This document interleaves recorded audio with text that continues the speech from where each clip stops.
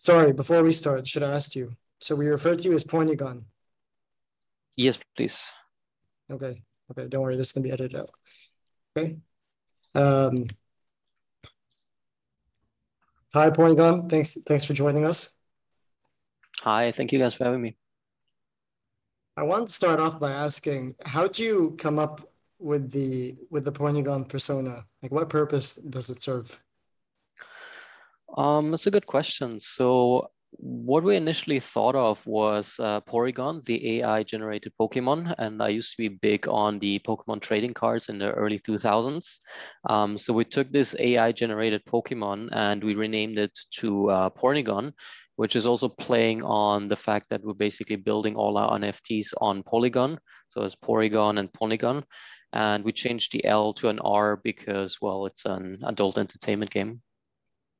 I think that's an interesting segue. So like an adult entertainment game, can you tell us a little bit more about, like, I mean, obviously we don't want to keep it PG and we want to obviously, be adherent there, but it's a fascinating space. I've worked within the metaverse space for a while now, and I used to get contacted on a daily basis, basically from either, adult content providers or, casino and gambling type orientated content.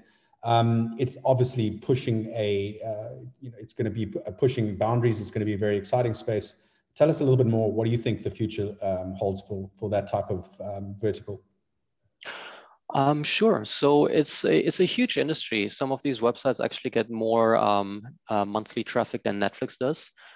It's just something that's not so much well known in mainstream media, and obviously they're staying away and there's some censorship going on. But I think, especially now with the emergence of NFT and empowering content creators, I think there is a big gap that needs to be filled in the market. And once the industry gets a hold of crypto and NFTs, it's just crypto is going to take over the whole industry, I think. We've seen it a bit back in, I think it was 2018, when the first websites started accepting crypto as a method of payment, because just banks didn't want to work with them. Card processing didn't want to work with them. So they just switched over to crypto. And I think there's a lot of potential for crypto in this industry in general. Yeah, I agree. I mean, we're all familiar with what's kind of happened last week with OnlyFans. Correct. Massive debacle that happened there, and they kind of reneged on that new policy change. Do you think this is the start of something? Is this a start of something that we should be keeping an eye on, or do you think it was a PR tactic? Actually, can you also touch on what happened in the OnlyFans? I need a bit of a refresher for that. Yeah, sure. So yeah, absolutely. So OnlyFans came out, I think, at the end of last month, that they didn't want to have any, I think it was hardcore or softcore content on their website anymore, and they wanted to switch more into a mainstream social media app or like social setting. And that is a lot of counterparty risk for content providers. So in the March pandemic last year, OnlyFans had a huge increase when the global lockdown happened, and a lot of people switched over to become content providers. And if you're having that counterparty risk, and your main platform and your main source of income just says to 1 month to the other, yeah, we don't want this anymore, this is not good for us, then obviously there's a lot of censorship and a lot of problems that are coming on. So I think this is something that we've seen in YouTube, we have seen it in OnlyFans, it just keeps on repeating throughout different industries. So I think people are looking for alternatives and something that is much more, let's say, free in an aspect where people can do as they please, and they don't have that counterparty risk. And I think blockchain itself is quite censorship resistant. It was always meant to be decentralized, and that applies to also NFTs, and content is now being traded, let's say, on OpenSea and other marketplaces. Yeah. Do you think content, I mean, these marketplaces like OpenSea and, Terra Virtue, and they're very large centralized marketplaces. Do you think that, there's going to be a movement more towards a decentralized marketplace? I do think so. So it seems to me at least that marketplaces are becoming the new trend. Back in 2018, everybody wanted to make a crypto exchange because they saw how much fees they're making. And now we're seeing the same with marketplaces where, for example, the Cyberpunks are selling for hundreds of thousands, even millions of dollars. And these marketplaces are making a good 2%, 2.5%. So I think we're going to see more and more of these marketplaces that are popping up. And I think they're also going to be much more specialized. So OpenSea right now is very general and you can find a variety of things on there. But yeah, I definitely see more marketplaces popping up and also more decentralized censorship resistant marketplaces. Yeah, I agree. I mean, the concept for me and the power of NFT is ownership, right? So like if you think about it across many different types of content, music, art, videos, or pretty much anything that requires ownership. I mean, even a house one day could be an NFT, right? Surely like what we want to be moving is a direct to customer type model. And don't marketplaces kind of still facilitate the middleman? That is correct. I think a lot of people want to get rid of the middleman, and especially in blockchain. And having this true ownership of an item is one aspect. But I also think that you can just very easily implement royalties within the smart contract so that the actual content creator gets rewarded every time it gets sold on an open marketplace. So it's not just a one-time sale, it's also more going in the direction of residual income and being rewarded. So if your Cyberpunk, for example, starts off with trading at, let's say, $10, moves all the way up to $1 million, then most likely the person who created them will not see anything unless they have set royalties within a smart contract. And I think more and more people will make use of that. And I think also in the gaming industry, that's something that we're going to see when the whole concept of the open economy is going more into these AAA games. Yeah, yeah. I mean, there's amazing projects out there that are already, setting the tone, and I think we're going to be entering a very exciting space, especially from a diversified revenue perspective. But in revenue, there also comes a certain level of exploitation, right? Or income, there becomes a level of exploitation. What are you guys doing around the, protection of the owner, the ownership and content creators? So at cyberpong.net, what we want to create is basically an open space for people with open minds. So you can come into the game and you can come in either as a citizen, which we basically are doing through the NFT. So the NFT becomes an access. Or you can come in as a content creator. So as a content creator, we will have live streams within the venues. And later on, we're also thinking that content creators can basically create their own NFTs. So that would have two use cases. Number one, what we discussed with royalties and empowering them as content creators and giving them this censorship resistance platform where people can basically create.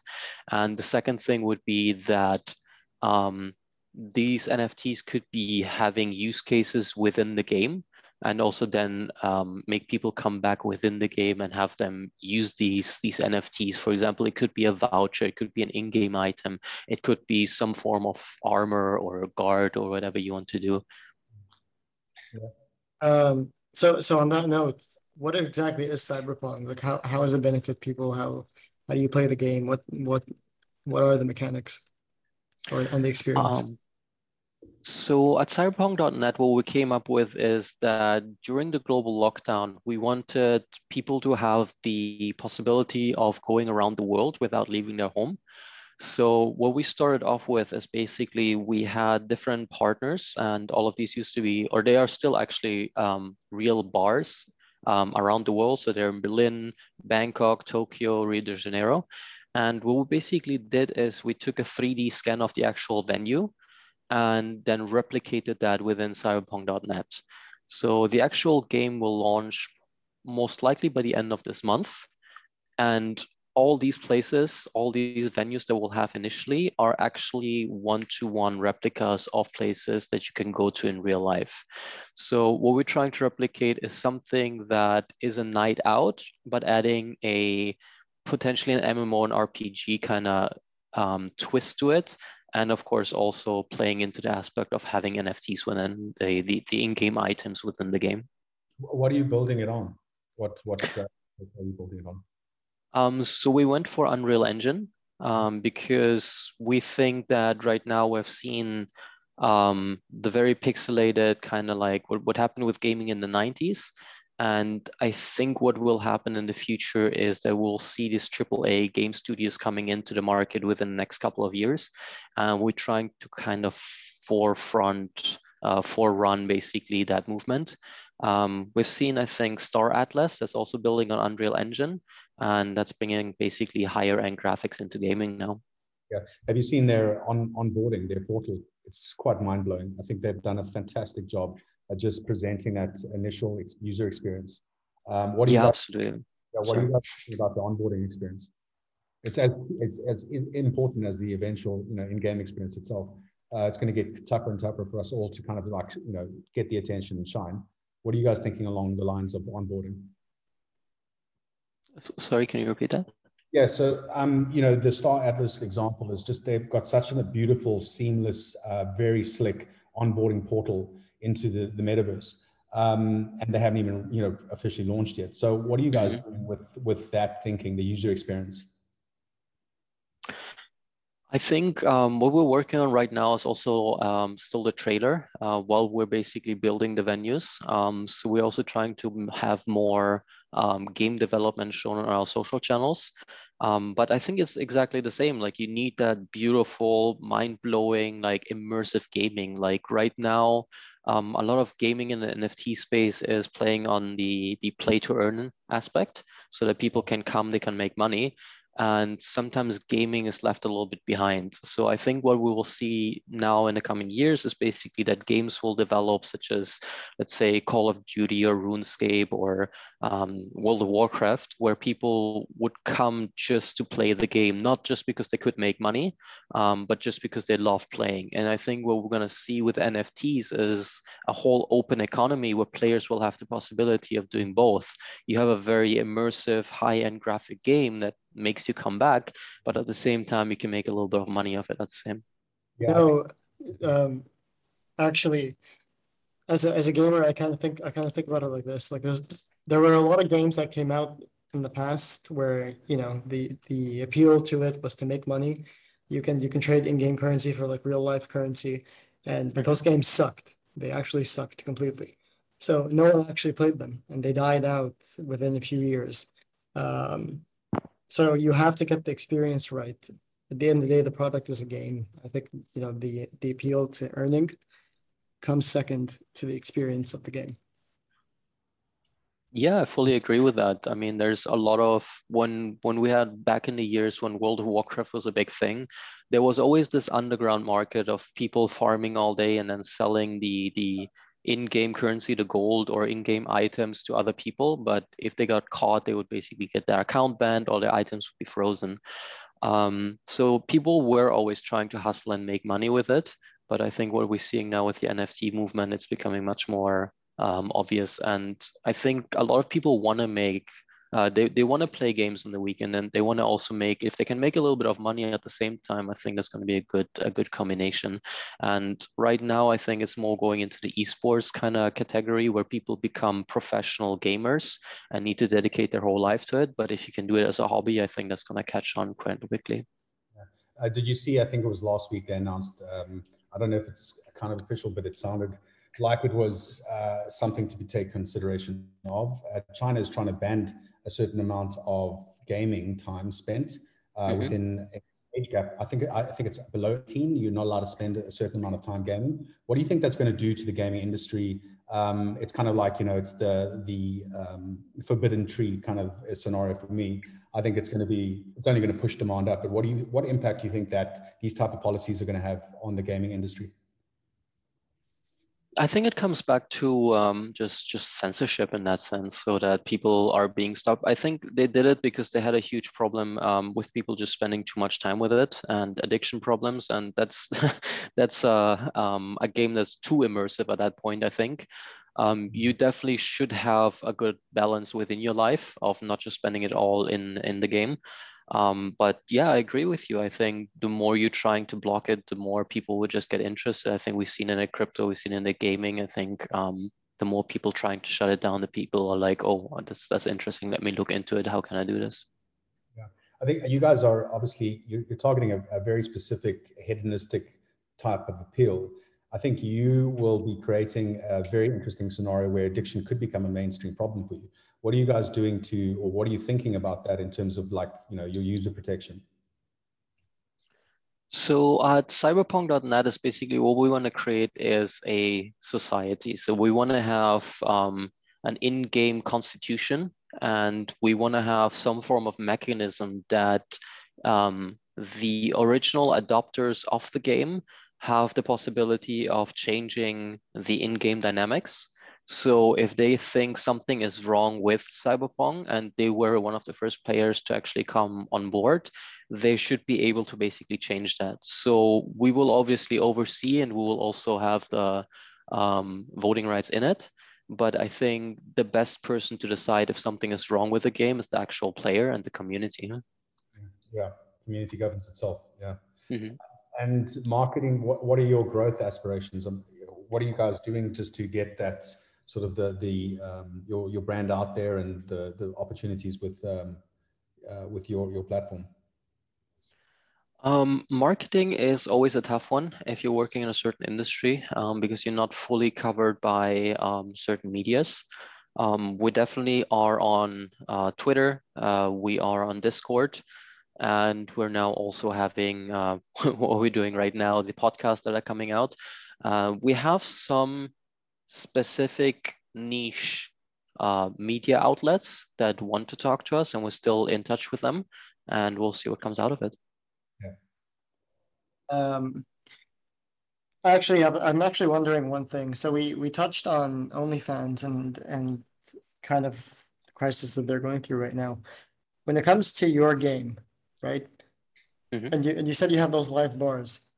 Who exactly is making money out of it? Like, are there going to be performers? Are there going to be real people performing? Is it going to be like an avatar representation of a real person? And what would happen if your game were to shut down? So that is one of the things that we're also doing, and that's what we also have been thinking about a lot. So what we want to do is we do want to go into the play to earn model. To answer your questions, these live streams will be real people actually. So these are actual people that work within the venues. So you can see them on screen, and if you ever come and visit that bar, you also have the possibility of meeting them in person. What we're also going to do is these people will make money either through performing, and later on, most likely, they will be able to issue their own NFTs and create their own custom content that would have some form of use case also within Cyberpunk. And what we're now thinking of is what we initially thought is that people would need to have a real bar in real life to basically come on board on Cyberpunk and open their own venue there. But we now actually are thinking that that is no longer the case. So it is obviously much easier if we just come into the venue, take a 3D scan and rebuild it in the game. But I think what we're going to do is that people will have the possibility of actually building their own space. So having the whole thing of virtual land, a virtual venue, and actually having real-time employees working within that venue. That's kind of what we're thinking going towards. Very cool. And you say you're about a month out of, is this going to be beta launch, or are you a month away from the full launch of the platform? So this is going to be the beta launch with, I think, 3 venues that are coming on board. And then from there, we'll basically have regular updates of adding more venues to the entire game. Cool. I think if people are interested to obviously find out more about this, where would they want to go find you? Where you're most active? Just give us a little bit of a path to how does someone get involved? I think the easiest way is to go to cyberpong.net. You can find us there. You can also find, you have the whole links to the social channels that we have on there. The best place to get started, I think, is Discord. We chose Discord because we are a game and Discord is mostly used by the gaming community. And if somebody wanted to learn more, they could also go on Twitter under Cyberpunk World. Cool. So I think Khalid was talking about a point there, and just in terms of the economics, maybe we can just go back to this quickly. Are you guys thinking about tokenization or a tokenomics type factor to this, or is it purely based on an NFT economic system? So for the initial phase, what we thought of is that we at cyberpong.net, we want to sell 6,106 NFTs. All of these NFTs are built on Polygon. We're using the ERC 1155 standard. And these NFTs will basically serve as a lifetime membership access to Cyberpong. So you will need one of these NFTs to basically access the metaverse. Once we have sold out the 6,106 NFTs, we'll actually lock down the game and we'll keep it just to to that amount of players. And then we leave it up to the players to decide what should be done next. Should we onboard more players? Should we expand the world first? Do we need to work on the game more? And we have obviously also thought about tokenization. Most likely because we will have a crypto wallet connected, we might have microtransactions within the game. So you can make purchases there. You might have a marketplace within the game. But thinking of issuing our own ERC20, it has come to mind, but we haven't made a fixed decision on it yet. Well, there's obviously there are utility partners that you could look at, maybe even us one day, but we'll cross that bridge when we get there.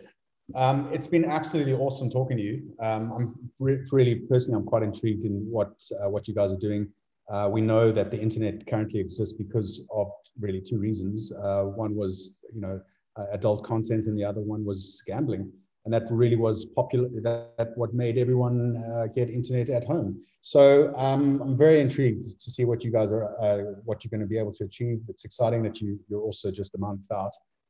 So the timing of this podcast, and yeah, I think it's going to be very exciting to see what you guys manage to get going. Thank you so much, Philip, for having me. Yeah, I think it's interesting times, and I think Cyberpong is